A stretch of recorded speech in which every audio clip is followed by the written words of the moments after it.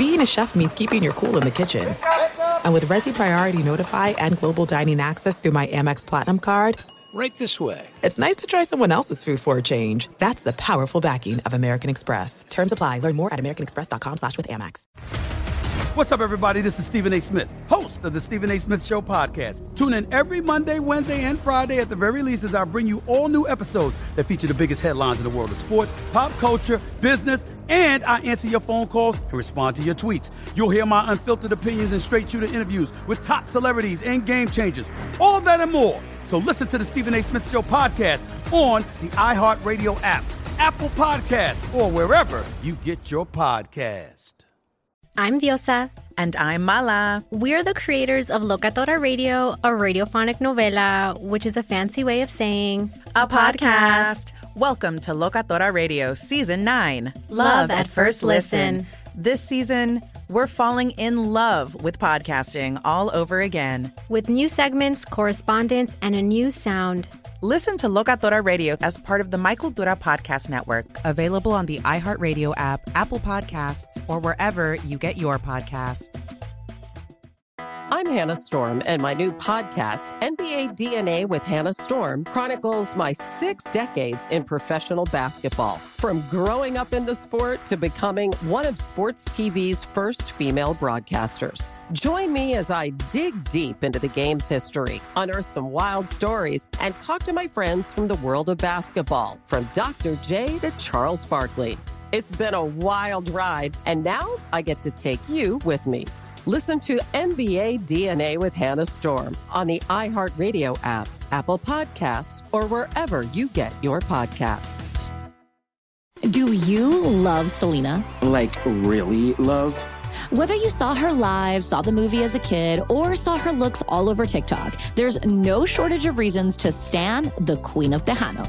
And Stan, we do over 3 whole episodes of our podcast, Becoming an Icon.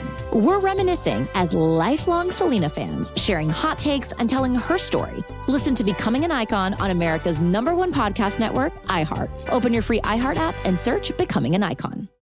Thanks for listening to the Best of the Jason Smith Show with Mike Harmon podcast. Be sure to catch us live every weeknight from 10 p.m. to 2 a.m. Eastern, 7 to 11 p.m. Pacific on Fox Sports Radio. Find your local station for the Jason Smith Show with Mike Harmon at foxsportsradio.com or stream us live every night on the iHeartRadio app by searching FSR. This is the Best of the Jason Smith Show with Mike Harmon on Fox Sports Radio. Greetings, welcome in hour 3 of the program, fast-moving Monday night. Thanks for being along with us. Our team assembled here. We got Bershinger, he's rallying. We got Teichert, our technical producer, and of course, Ralph Irvin on the updates. Jason Smith off tonight, which means I've got my tag team partner, Dan Byer, has tagged in the I Want Your Flex podcast. You can download that wherever you get your audio goodness, especially as you start getting ready for the new year. We'll have lots of tips and tricks for fantasy and a lot of screaming about things that have gone wrong for us. And it's perfect when you have those get in shape resolutions. Listen to all of them. And you'll hear us tell you when we were right and usually when we're wrong, because we're very self-deprecating in that regard. How you doing, Dan? I am doing well. And speaking of being wrong, I put a tweet out there of what I sent when the Bears in Matt Nagy's first game against the Green Bay Packers. Remember that first half? How great that was? And it was all downhill from there, I basically said. But at that point, I predicted a Bears Super Bowl win after seeing that first half they had in Green Bay, a game that they ended up losing. But remember how great it was for those first 30 minutes, Mike, to open the season. And then it just was all downhill. I feel like I want to now go through a video montage, and behind it I will celebrate the greatness of George Harrison, the Quiet Beatle, they always called him, with his prolific body of work. All those years ago, when all you had was hope and promise of a new age and a turning of the page and a new regime and a creative offense, and you thought your front office knew what they were doing. And then you just say, well, history repeats itself. And now it's, well, where do you go from here? You drafted your quarterback, and now you've got a lot of questions on your roster. So, yeah, the optimism was there for a bit, right? Plenty of guys trumpeted Matt Nagy as a genius. I don't think that tag's there as much anymore. No. But it again goes to the, all right, who gets to pick the groceries? How much control do you have on that? And that remains to be seen in terms of the separation of duties. And obviously Ryan Pace, they haven't made building an offensive line much of a priority. Finally, you have one on display tonight, and Tevin Jenkins, who'd missed most of the seasons. And not often do you draft a guy early and say, you know what, I know he's got to have back surgery, but we got to have that guy. That's not good. And then he looked like a guy who hadn't practiced much. And most weeks, you have several penalties in big back-breaking spots, and he has struggled mightily. A lot of raw talent, but like with everything else, all right, you need to see it now if you want to preserve your head coach's job. And certainly another opportunity, 1, 2, 5 tonight, squandered in a 17-9 loss to the Vikings. Well, let's be real. This Matt Nagy era, as you pointed out, they did make the playoffs in 2 out of the first 3 years. Yep. I think that we can agree that they've been trending in the wrong direction, especially this season. But Ryan Pace isn't the one that should be judging this team. Correct. It should be ownership that's judging this team, because Ryan Pace also has the Trubisky draft selection. And Mike, when you're taking, and it's not that he took Trubisky over Watson and Mahomes, but that is part of it. It's also just the fact of he made that pick behind his head coach's back, from reports that we had heard, that this was the direction that they were going to go with Trubisky at the time. And that's where Ryan Pace, planted his flag. And then what it seems to me, Mike, is that now they're in trouble again, and Pace and now Nagy being his head coach, they're in trouble. And Pace is like, I'm going to plant my flag on Justin Fields. And then we criticize Justin Fields for it instead of being, all right, Ryan Pace, where are these decisions, to your point, of everything else that you've done around? So it seems like they tried to use Justin Fields as a life preserver to keep them afloat. And then when it doesn't work out, it's not their problem. It's the quarterback's problem, or maybe even Matt Nagy's problem, which there is a problem there. But it's just, this is like, they need to clean house. Ryan Pace should not be their general manager in 2022. Should not happen. Yeah, it's the curiosity. And before the season, it's something you and I had talked about on the podcast, and I've talked about here alongside Jason as the season's gone on. There was at one point in the biographies of both Pace and Matt Nagy a line about their contract details. And that line was removed before the season began.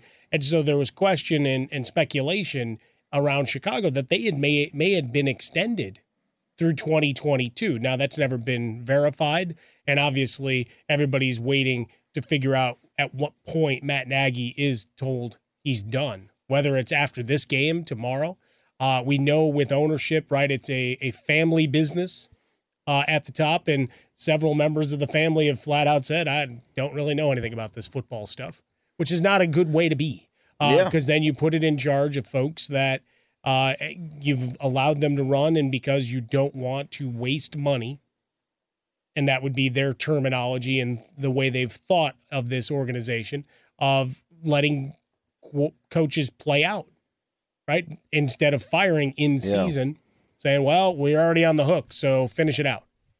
And what you have is a situation now where it's constant speculation and trying to implement a new offense around a guy who's raw, right? And there were things you like to see from Justin Fields, and then there are moments, like with all rookie quarterbacks, that just have you scratching your head going, all right, I want the point of vision of what he's got, right? That point of view. Give me one of those helmets and let me see what Justin Fields is reacting to in terms of the decision to throw, to not throw, to decide to run, to do a jump pass fake and not throw it away on a screen and take a sack and almost fumble. I mean, there are just moments where it just, what are you trying to do? What are you trying to accomplish? And that's for the offense as a whole, because oftentimes this year there were phase outs of David Montgomery in the run game. Now, he got banged up a bit, but how you at a 4.3, 4.4 a carry clip would go away from the run game altogether at times has always been curious. But tonight, just the latest of ills, and we're tracking it, 8 penalties, 3 on Tevin Jenkins, the number of turnovers, ball security a problem. David Montgomery has it stripped inside the 10-yard line. We talked about Fields and, his ball insecurity has been a big deal. Hell, coming into this game, the Bears defense, which was taped together, right? This is duct tape and bandages with COVID ravaging the squad, plus injury, normal week 15 injury issues, that you signed 4 guys off your practice squad to come up and play. Collective 7 snaps, I think is what I read for these 4 players.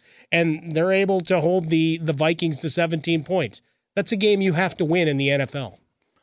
Can I go through the drive chart? Please, drive me nuts. Go ahead. Okay, first possession, Bears 3 and out, they punt. Right. Second possession, fumble near midfield, but in Vikings territory, Justin Fields turns it over.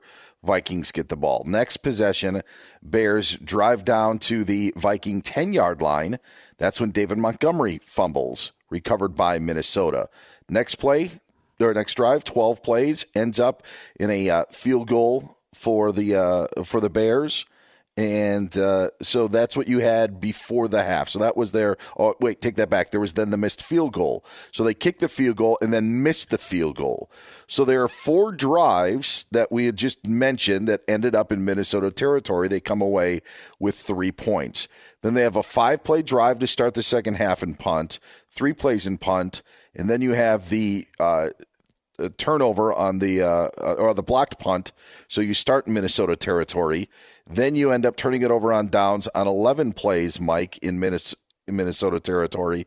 And then you turn it over on downs again in Minnesota territory. 4th and goal at the 9, 4th and 4 at the 14. You don't convert, and then you score the touchdown at the end of the game. So there weren't like, tons of punts and 3 and out for a team that only scored 9 times. They punted like 3 times in this game. Yeah, 9 points total, and 6 come on your final play.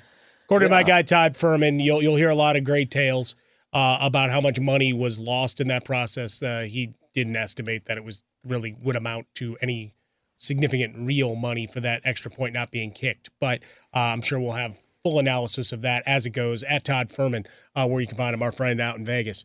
But yeah, a lot of opportunities. Squandered possessions, ball security, obviously a huge issue. Some of the decisions of when to go, when to not.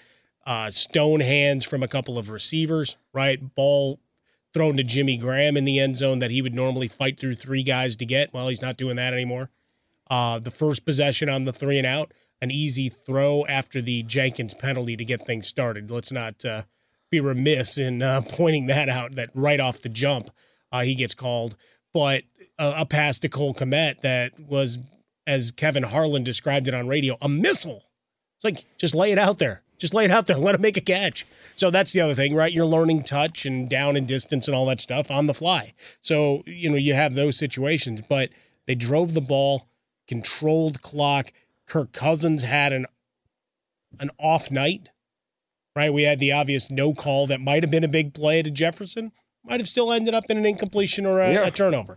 But overall, they did well to contain that passing game. And Dalvin Cook finished with a respectable stat line, but he was a non-factor.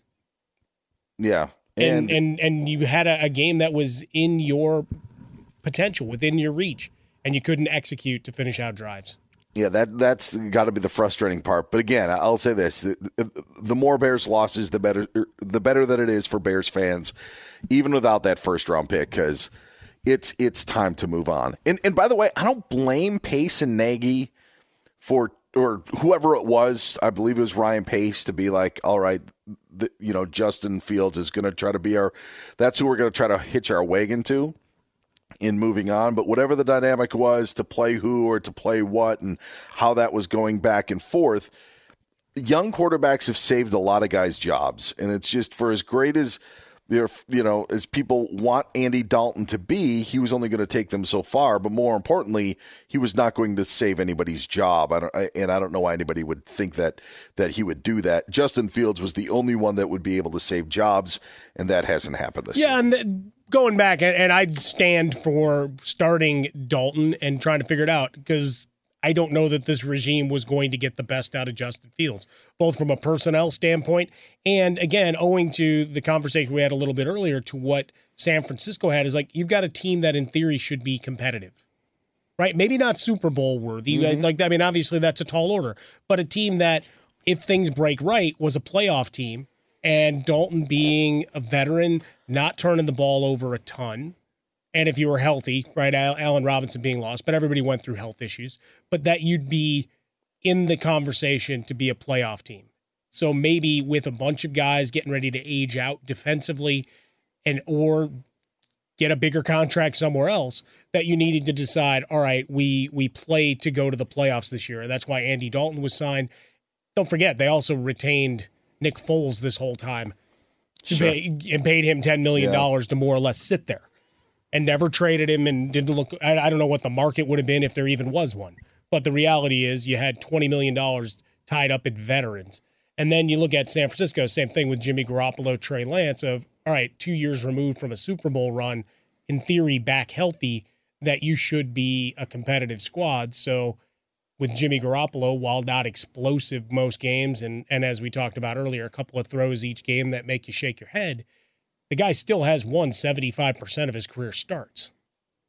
So if you're just looking for someone to guide the ship forward, then he was a guy to do it. Now, with Justin Fields, I found this article earlier that I thought I'd bring up just to show you where statistics can not be your friend and put you in some dubious company.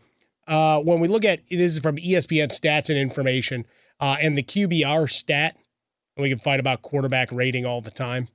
Right, I know we had folks on the network for years that was the one stat they wanted to quote. It's like, go back and watch the game. Tell me how good the guy and difference-making he was. But with his QB rating coming into tonight's game of 27.4, you got Zach Wilson's the only guy worse since this stat was created in 2006. He was at 22.4 after 10 starts. So this is a couple weeks old, but the point remains. And then you've got Josh Rose and Blaine Gabbert, Super Bowl winner Blaine Gabbert, and Jimmy Clausen are the five guys, former Bears draft pick as well. Or I guess he was with Carolina and then was a Bears quarterback. See, there's the Bears find their way into everything here. But just the idea that you've got some historically bad numbers in that respect.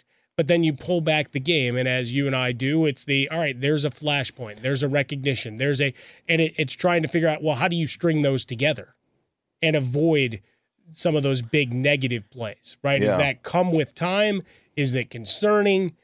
Can both be true in the moment while you try to take full stock of the 11 starters that you have on offense, right? You got Montgomery and you got Mooney, and Kmet at times looks like he could be a solid contributor for you. Beyond that, rebuilt offensive line and a lot of questions. You know what my question would be? Was this article put out because the Bears were on Monday Night Football?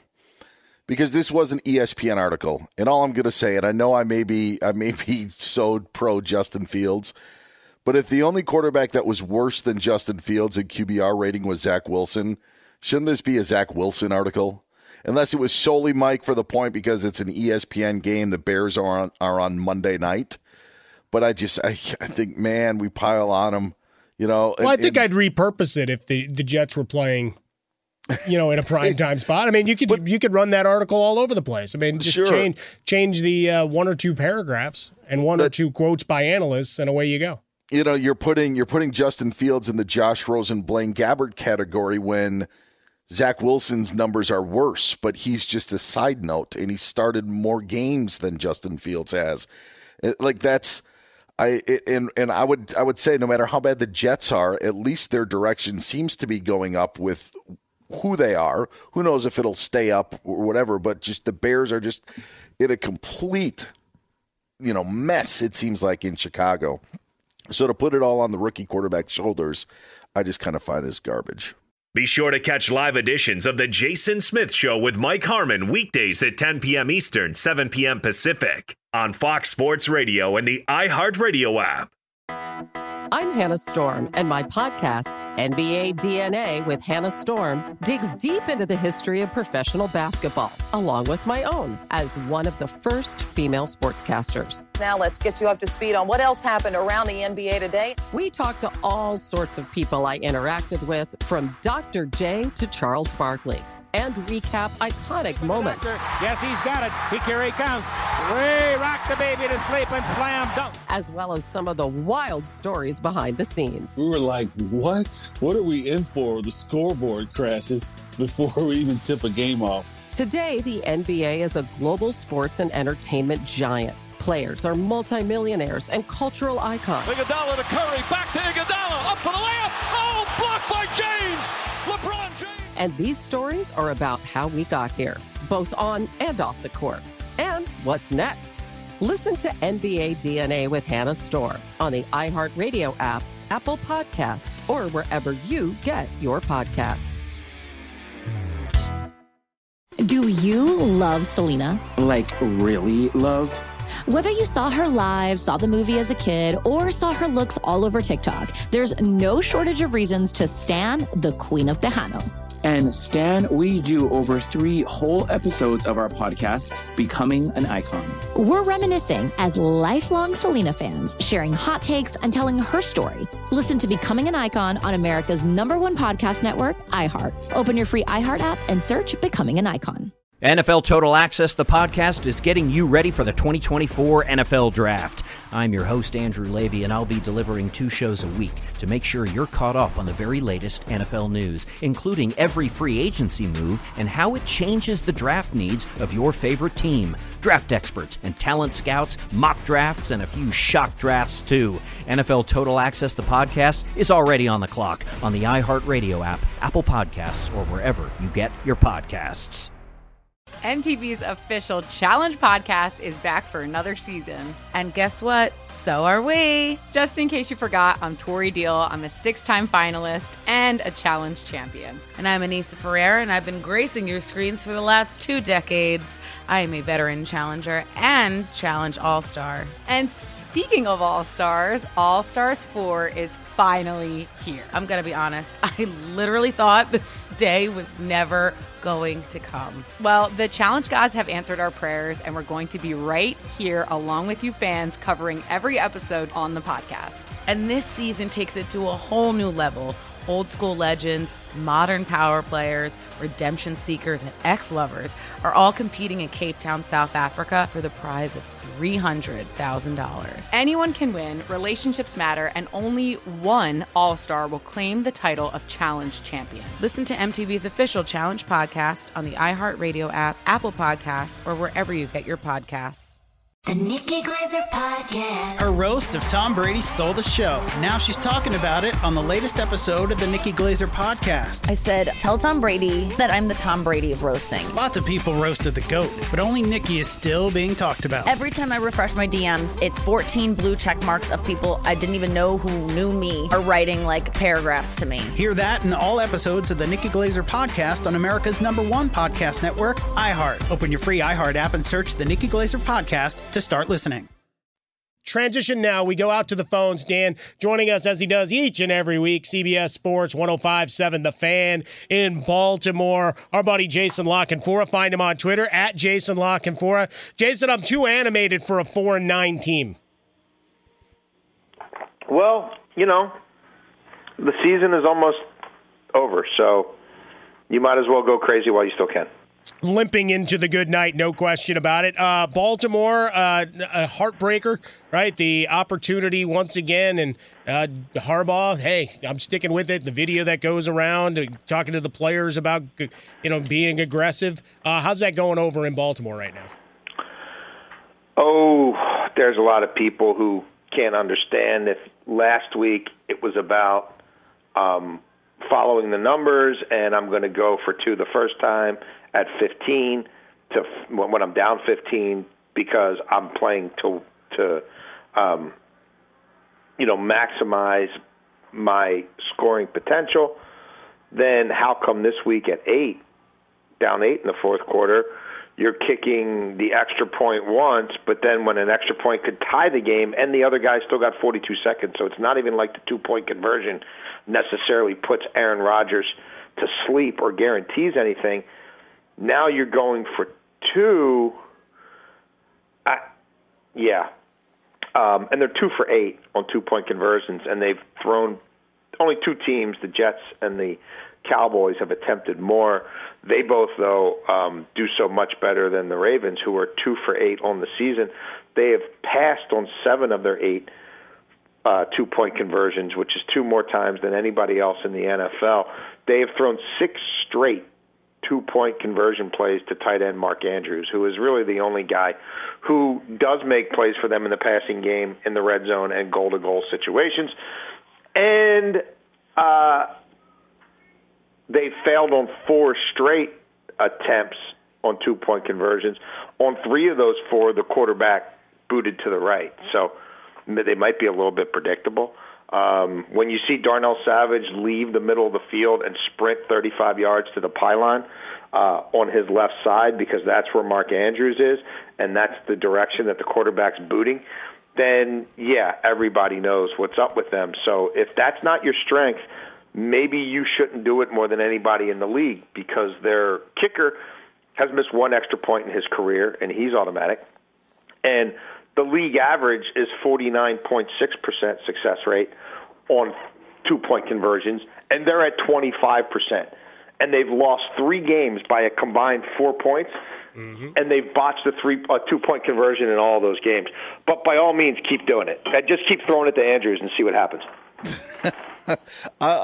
Not along those same lines, but along with the same team. Is there going to be a market for Tyler Huntley? What do you expect the Ravens, I know maybe not even this offseason, but even in the future, but did he develop a market for himself last night? I think Tyler Huntley's going to have a career in this league.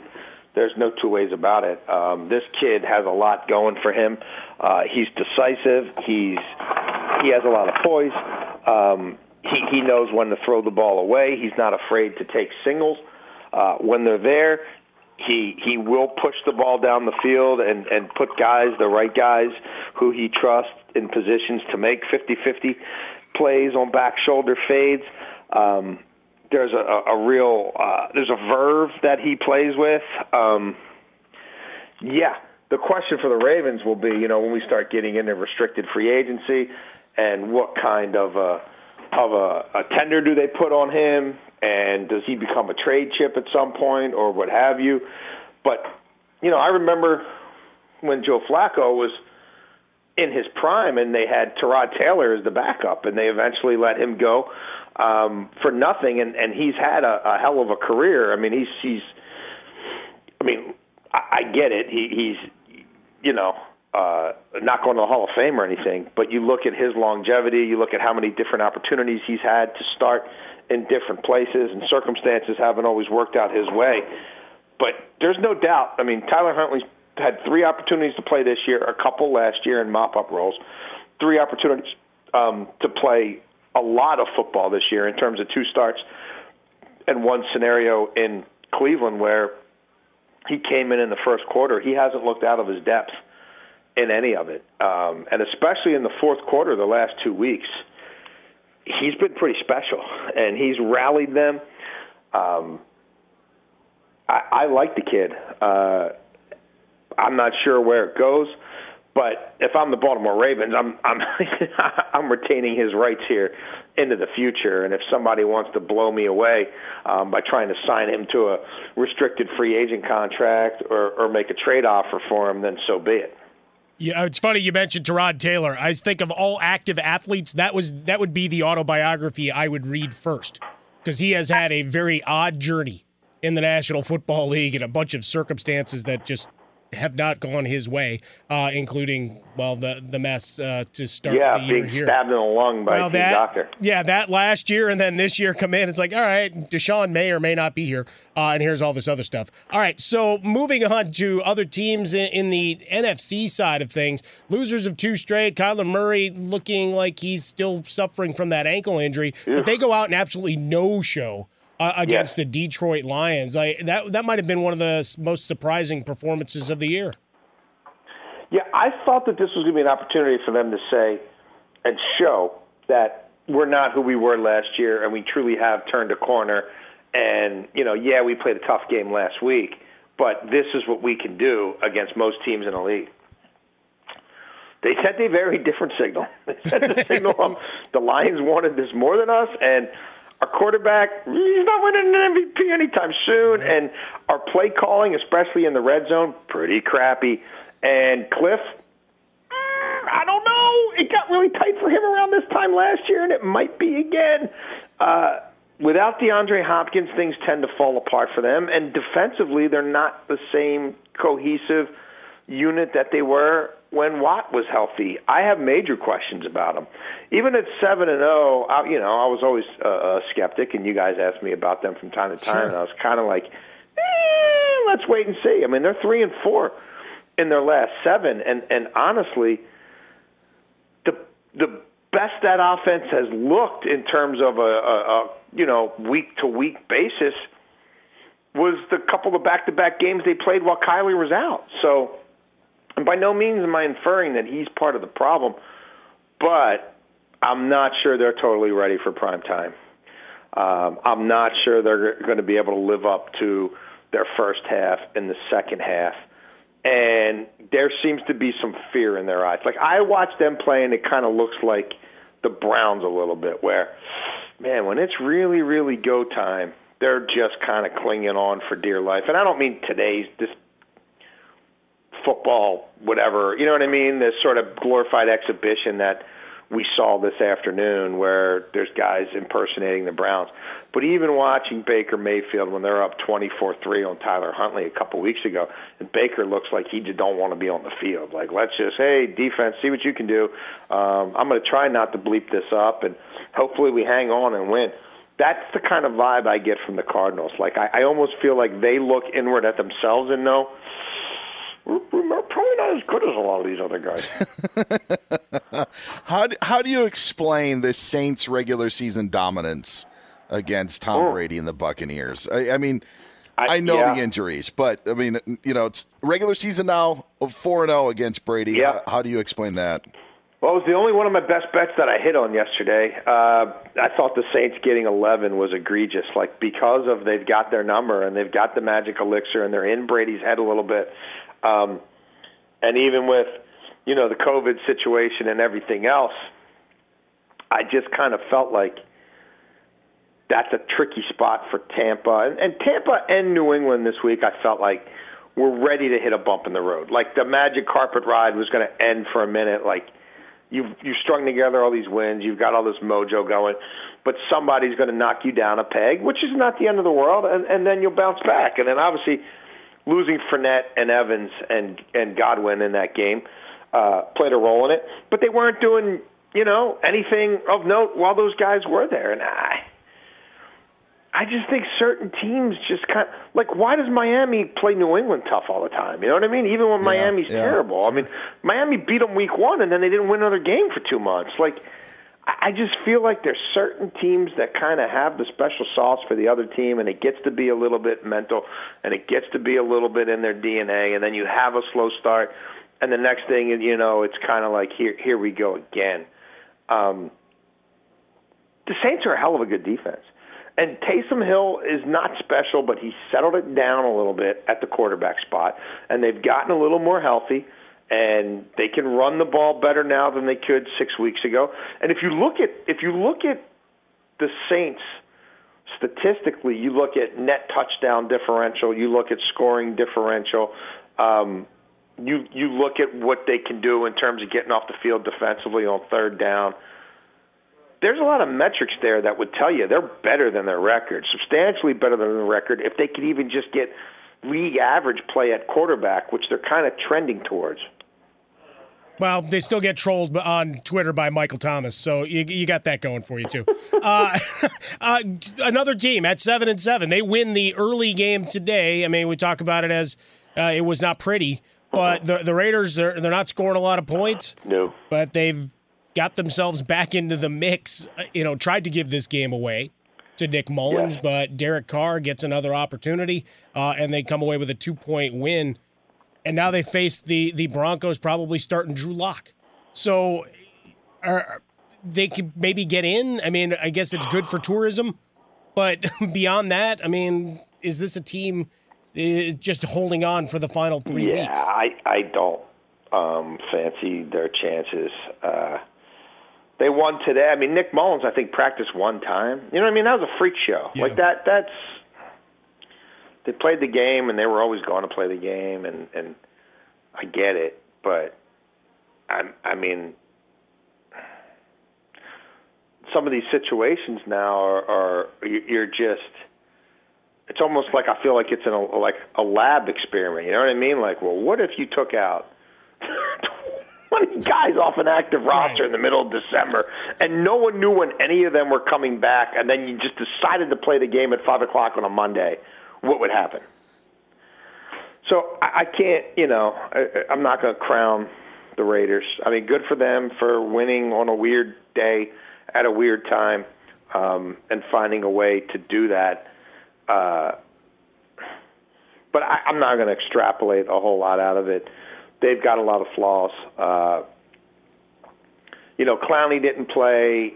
Garrett didn't quite look like himself to me. Right. I thought they'd be able to exploit that offensive line more because, my God, did the Chiefs a few days ago. And you look at any PFF numbers on the Raiders' offensive line, and it'll make you throw up your Big Mac. But they held together enough today, and they won this game. But I have a difficult time seeing them get to 10 wins, and I think they would probably need 10 wins to get in. Last one for me, Jason, just because we're on a Monday, we have a doubleheader. We'll have a doubleheader tomorrow, and we all seem to love it. And maybe because they're the holidays, maybe school is out, maybe people aren't working this week, but we're loving today. Why did the Monday night primetime doubleheader in Week 1 go away? And did they ever, did the league or the TV partners ever express any interest in doing stuff like this long term? Because all I've seen on Twitter today for 2 games that, let's just say, there's a lot left to be desired, people are still loving it. Why did it go away? And was there ever I'm a not thought sure that what I know we get caught up in the social media part of it. I'm not sure what the numbers will actually show for that game at 5:00 Eastern, 2:00 Pacific on a Monday. I don't know how the ratings will be. It wasn't broadcast over the air. It was just NFL Network. Maybe it works for guys who host nighttime radio. Yeah, well, maybe. It's kind of a neat one-off. If this was baked into the cake every week, I think it would make the schedule even more challenging. You'd have even more teams bitching and moaning about not enough rest. And I shouldn't even put it in those terms because it's legitimate. Like how my schedule rates versus everybody else. I could see them expanding, at some point even more of the Saturday product, which they seem to be into once the college program, and by and large. But, yeah, I guess as part of the new TV broadcast deals, the doubleheader on Monday isn't there anymore, and I don't know if that became one more Thursday night game. I have trouble keeping track. But,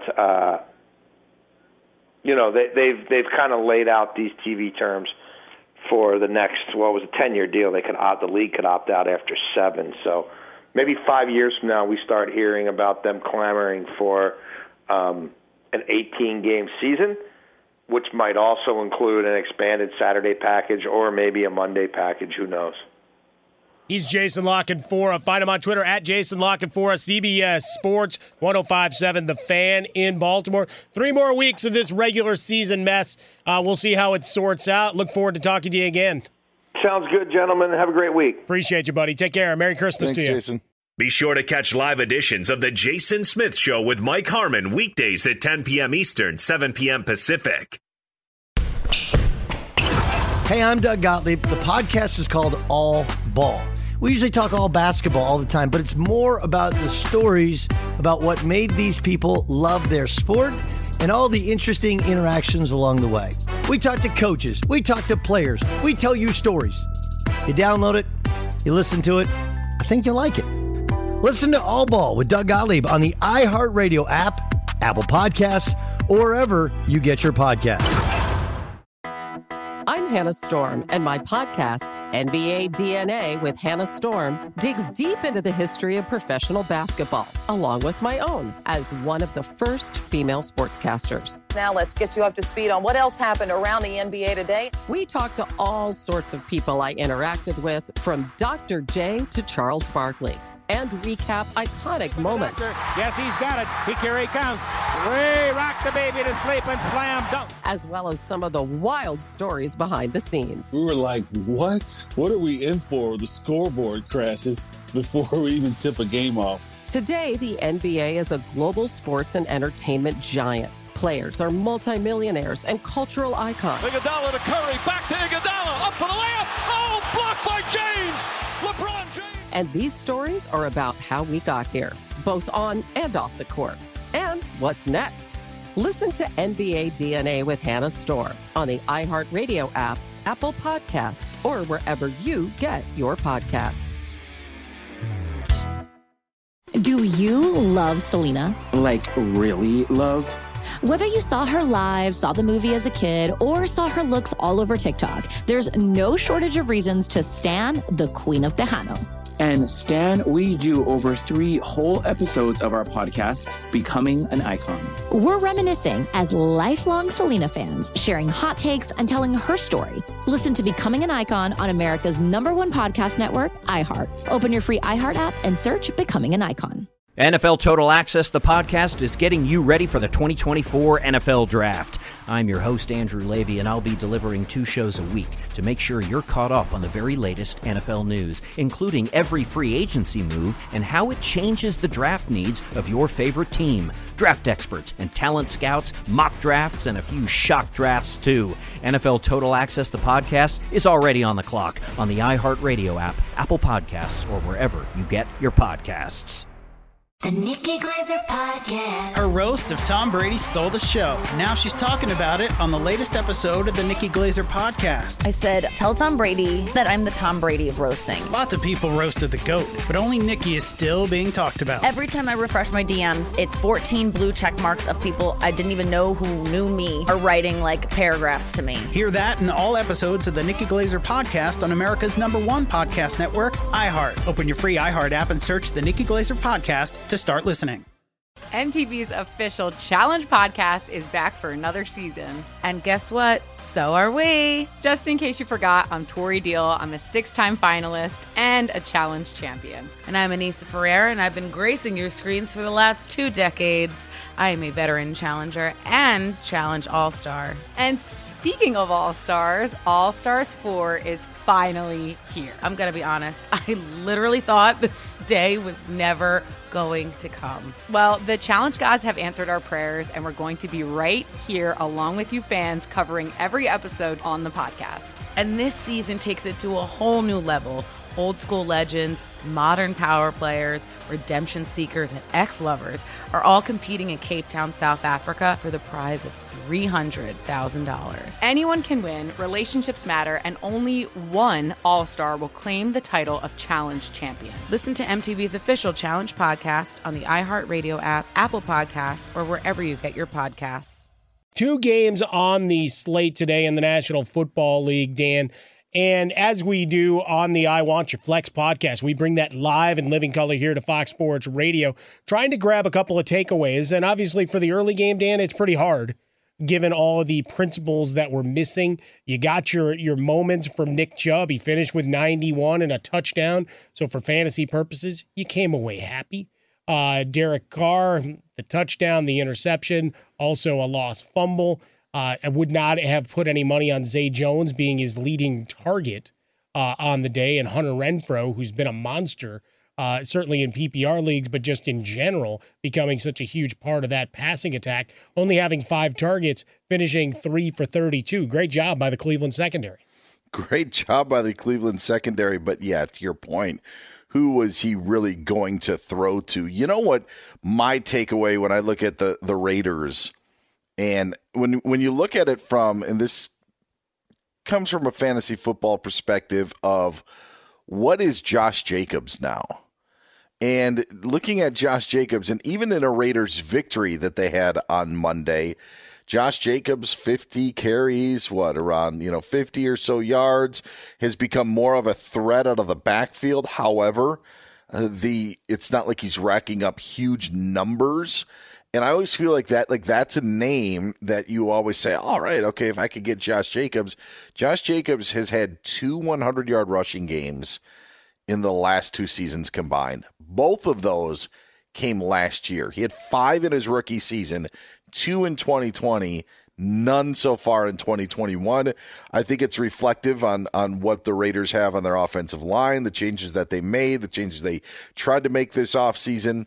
But when I'm looking at the Raiders for like fantasy success, with Waller hurt, really with no wide receiving options. I know guys ended up playing Hunter Renfrow this past week. Little Foster Moreau getting into the action, 7 for 65. There's not a lot of value there, and the only name that jumps out is Josh Jacobs. The unfortunate part is his stats don't jump out. 3 catches, 42 yards to go with his 52 rushing yards on 15 attempts. And to your point, yeah, he's scored 2 touchdowns in his last 7 games, and really you're hoping for the total yardage to get you over. 44 receptions on the year, 17 of those coming in the last 3 weeks, and obviously skewed when he went 9 for 9, 38 yards in that loss to Washington a couple weeks ago. That helped you boost your per-game average. But, yeah, to your point, from a fantasy perspective, I mean, you weren't playing Baker Mayfield even if he played, right? No. Even if he was available. You'd say, all right, it's a home game against the Raiders. Like, no, you're still not trusting that there's going to be any giant dividends to be paid out there. I mean, congratulations to the secondary and a little bit of Nick Mullins making a play. He goes for 147 and a touchdown, found Harrison Bryant for the score. You had a near miss with Njoku earlier in the game. But overall, it's really Nick Chubb and Kareem Hunt when he's there. Mm-hmm. Right? And even Kareem Hunt would be flex-worthy at best. Yeah. But we're looking at, these squads. Now the Raiders 7-7, the Browns 7-7, and neither team feels dangerous at all. No, not at all. Right? And I mean, just limping to the end of a schedule. You're like, for Cleveland, a lot of hope coming into the year, right? I know if we go through our list, probably some folks that had the Browns at least contending for an AFC title, right? Yeah. And here you've seen attrition, how much the Odell Beckham Jr. issue and finally him getting excised from the Browns changed things up, but certainly not the season based on the all 53s that we anticipated. And I don't know that I expected the Raiders to be any better than this, even with the hot start. It became all right, I'm going to play the wait and see game to see how this flows. I think the Browns can teach us a lesson, and they can teach the league a lesson. And it's not just the Browns. It's also the Indianapolis Colts for what they've done. I think that if you would poll people around the National Football League and ask who is the best offensive line in the NFL, there'd be votes for the Browns. I think there'd be people who would, say, hey, the Colts have one of the better offensive lines. Green Bay, even without their all-pro left tackle, David Bakhtiari, they put it together. When you look at teams that have good offensive lines, they also have got good running backs behind them. And the point that I'm going to make is we talk about MVP pyramid. We do it here. And Jonathan Taylor's been a guy that's been on my MVP pyramid for a while, just like Derrick Henry was. Mm-hmm. But when you invest in the offensive line and then take a talent like a Nick Chubb in the second round or a Jonathan Taylor in the second round, and you put those two combinations together, you can have success. Now, there may be other problems with the Browns, Mike, but when you see what the Colts are doing right now, They're really a pretty good football team led by Jonathan Taylor, but it's not just Jonathan Taylor. And as someone who is a Seahawks fan, and I'll see the fan sites and message boards say, yeah, if only the Seahawks would have taken Nick Chubb with their first round pick instead of Rashad Penny. It's not the same deal. If the Seahawks would invest in their offensive line and then bring in Nick Chubb, maybe you would have a different story. Or if they invested in their offensive line and had Rashad Penny healthy in those scenarios, then it's a different story. But it's not single-handedly. And that's like even Nick Chubb on a bad night tonight when they didn't have anyone, still had 90 yards and a score. Right. Still got into the end zone. And still looks explosive. When he hits the hole, there are very, like the way that Dalvin Cook hits the hole, the way that Nick Chubb does, they look different. They're different animals in the NFL. But when you combine that skill set with the offensive line, like you can really do damage. And I think that more teams need to realize that. Yeah, draft the running back in the second round, but you better have an offensive line that is able to block for him. Maybe we start getting back to old school football more regularly, and because it works.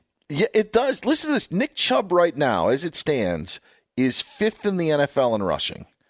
And he's played 10 games. The top 5 rushers, 3 of them have played less than 11 games. So you have Taylor 1, Mixon 2, Dalvin Cook, who's played 10 games, 3rd. Derrick Henry, who hasn't played in how many months, is still 4th on the NFL's rushing list with 937 yards. And then you have Nick Chubb doing his thing at 5th. That's where we are. All the other Najee Harris, Antonio Gibson, Ezekiel Elliott, Leonard Fournette, all those guys, 14 games, 13 games behind those guys in the top 5. So if you invest, you can have success like the Colts did, like the Browns have done with Nick Chubb. All right, let's move on to the other game, and we've talked a lot about it tonight, so you'll be able to find the podcast of all my rantings and ravings as the game went on. Yes, the Chicago boy and me came out a little bit, and I was going to start getting into use guys talk soon and thereafter. But about an hour from now, Apple Podcasts, Google Play, wherever you get your audio, SoundCloud, etc., you'll be able to pull that down, the iHeartRadio app, foxsportsradio.com. I'll go to this first to just kind of frame the Bears game real quick. Pool reporter to Scott Novak, the official.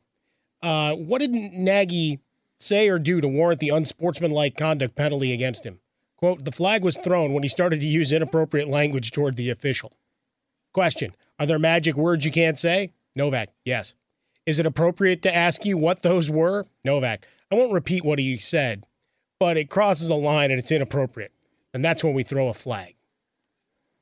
There you go. Is the warning given at any point? It's tough to warn because we don't know where the conversation is going. You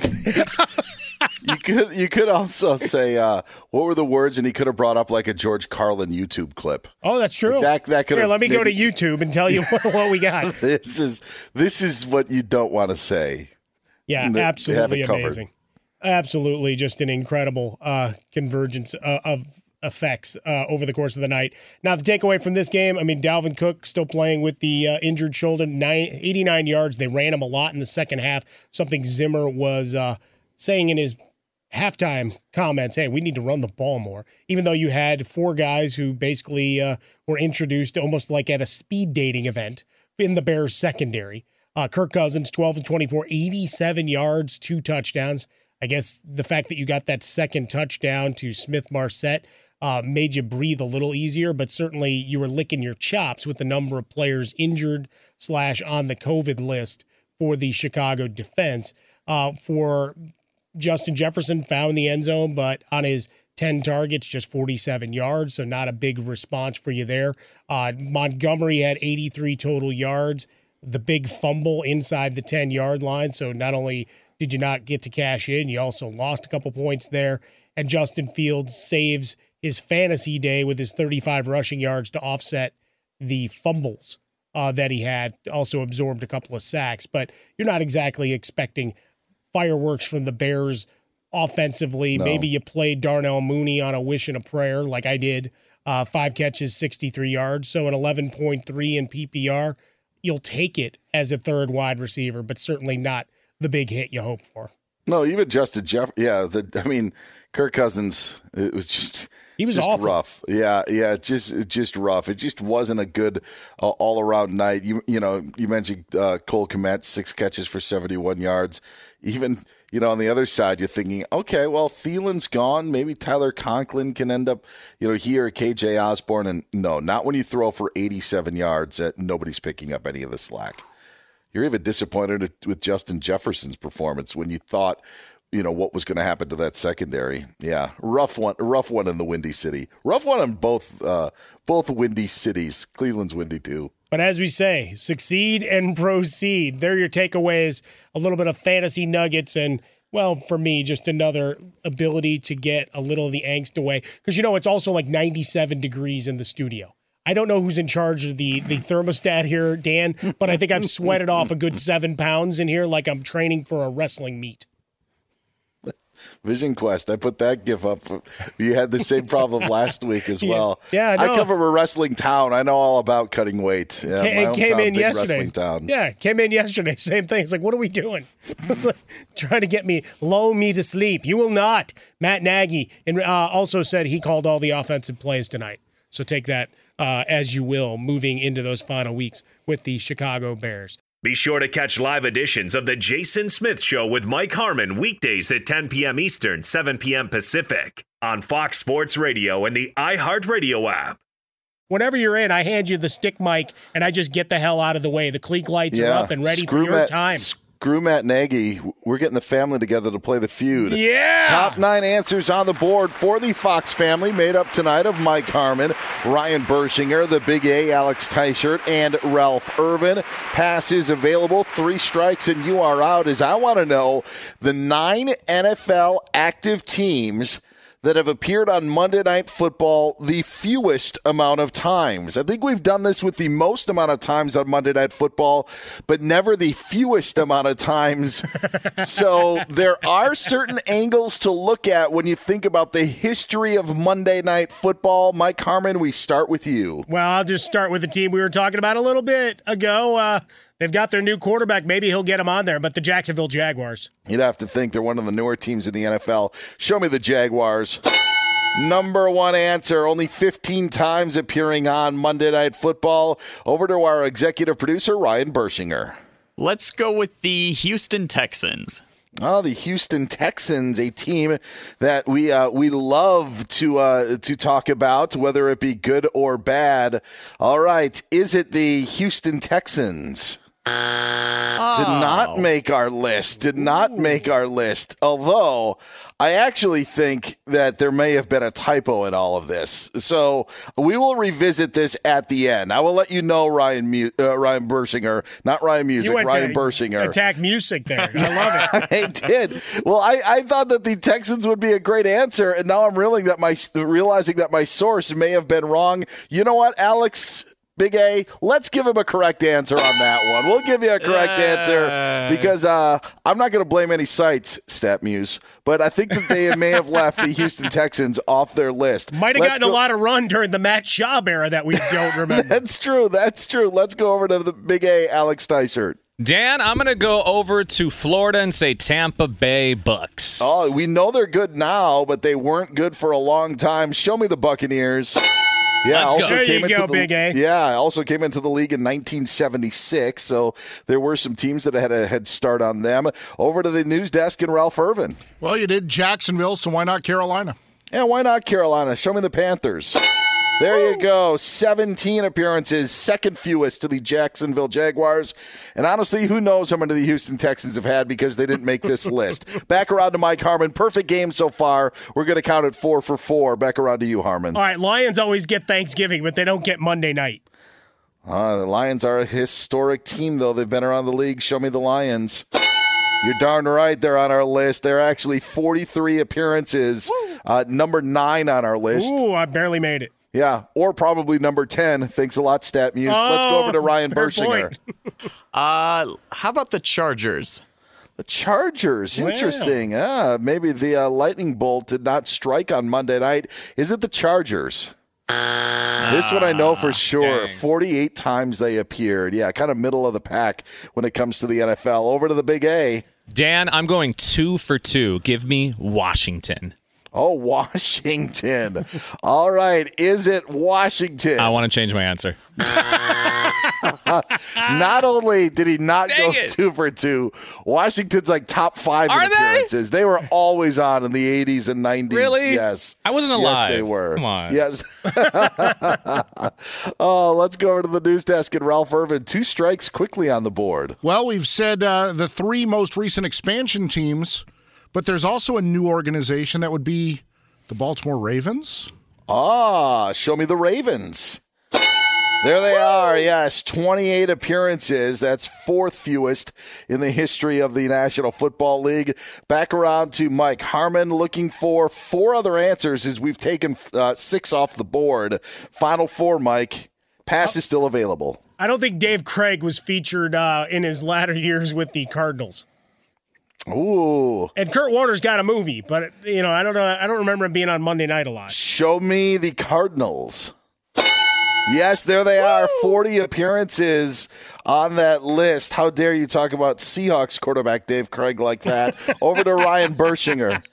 Oh, man, I want to save the pass for Tyshirt, but we're at 2 strikes. So, you know what? I'm going to give an answer. I'll save it for Tyshirt. Let's try the Tennessee Titans. Oh, the Tennessee Titans. Now, they would also include the Houston Oilers because they came over.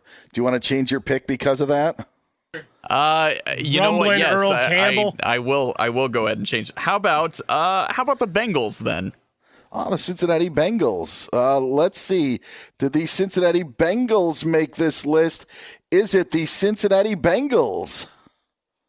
Oh, no. You know what? I think StatMuse messed up again because they didn't appear the Cincinnati Bengals on this list. You know what? This was probably the worst feud that we've ever had, all because of me. I didn't double check this list. They didn't have the Bengals or the Texans on there. Were you guys going to guess any other teams? Well, maybe I'm just smarter than StatMuse. Yeah, I think that could be the case. Wikipedia couldn't give me a stupid list. The Seahawks, Browns, and Falcons were also on this list. Incomplete. This is what happens. I want my wrong answer back, Dan. Together. But see, Dave Craig didn't get to Monday nights as a member of the Seahawks. I was about to bring up Dave Craig. Yeah, my worst memory of Monday Night Football is because of Monday Night Football and Bo Jackson. Yeah, that'll live forever. It's the worst. We got the family together, and now we're bickering. Be sure to catch live editions of The Jason Smith Show with Mike Harmon weekdays at 10 p.m. Eastern, 7 p.m. Pacific. What's up, everybody? This is Stephen A. Smith, host of the Stephen A. Smith Show podcast. Tune in every Monday, Wednesday, and Friday at the very least as I bring you all new episodes that feature the biggest headlines in the world of sports, pop culture, business, and I answer your phone calls and respond to your tweets. You'll hear my unfiltered opinions and straight-shooter interviews with top celebrities and game changers. All that and more. So listen to the Stephen A. Smith Show podcast on the iHeartRadio app, Apple Podcasts, or wherever you get your podcast. I'm Diosa. And I'm Mala. We are the creators of Locatora Radio, a radiophonic novela, which is a fancy way of saying a podcast. Welcome to Locatora Radio, Season 9. Love at first listen. We're older, we're wiser, and we're podcasting through a new decade of our lives. This season, we're falling in love with podcasting all over again. And getting to the heart of our stories. We're going places we've never gone before, and we're bringing you along with us. With new segments, correspondence, and a brand new sound. Season 9 is kicking off with an intimate interview with Grammy Award-winning singer-songwriter Natalia Lafourcade. What's giving you hope right now? Well, when I see what music does to people, it gives me a lot of hope. If you liked Locatora before, you're going to love Season 9. Subscribe to our show and you'll see why Locatora is your prima's favorite podcast. Listen to Locatora Radio as part of the My Cultura Podcast Network, available on the iHeartRadio app, Apple Podcasts, or wherever you get your podcasts. I'm Hannah Storm, and my new podcast, NBA DNA with Hannah Storm, chronicles my 6 decades in professional basketball. From growing up in the sport to becoming one of sports TV's first female broadcasters. Join me as I dig deep into the game's history, unearth some wild stories, and talk to my friends from the world of basketball, from Dr. J to Charles Barkley. It's been a wild ride, and now I get to take you with me. Listen to NBA DNA with Hannah Storm on the iHeartRadio app, Apple Podcasts, or wherever you get your podcasts. Do you love Selena? Like, really love? Whether you saw her live, saw the movie as a kid, or saw her looks all over TikTok, there's no shortage of reasons to stan the Queen of Tejano. And Stan, we do over 3 whole episodes of our podcast, Becoming an Icon. We're reminiscing as lifelong Selena fans, sharing hot takes and telling her story. Listen to Becoming an Icon on America's #1 podcast network, iHeart. Open your free iHeart app and search Becoming an Icon. NFL Total Access, the podcast, is getting you ready for the 2024 NFL Draft. I'm your host, Andrew Levy, and I'll be delivering 2 shows a week to make sure you're caught up on the very latest NFL news, including every free agency move and how it changes the draft needs of your favorite team. Draft experts and talent scouts, mock drafts, and a few shock drafts, too. NFL Total Access, the podcast, is already on the clock on the iHeartRadio app, Apple Podcasts, or wherever you get your podcasts.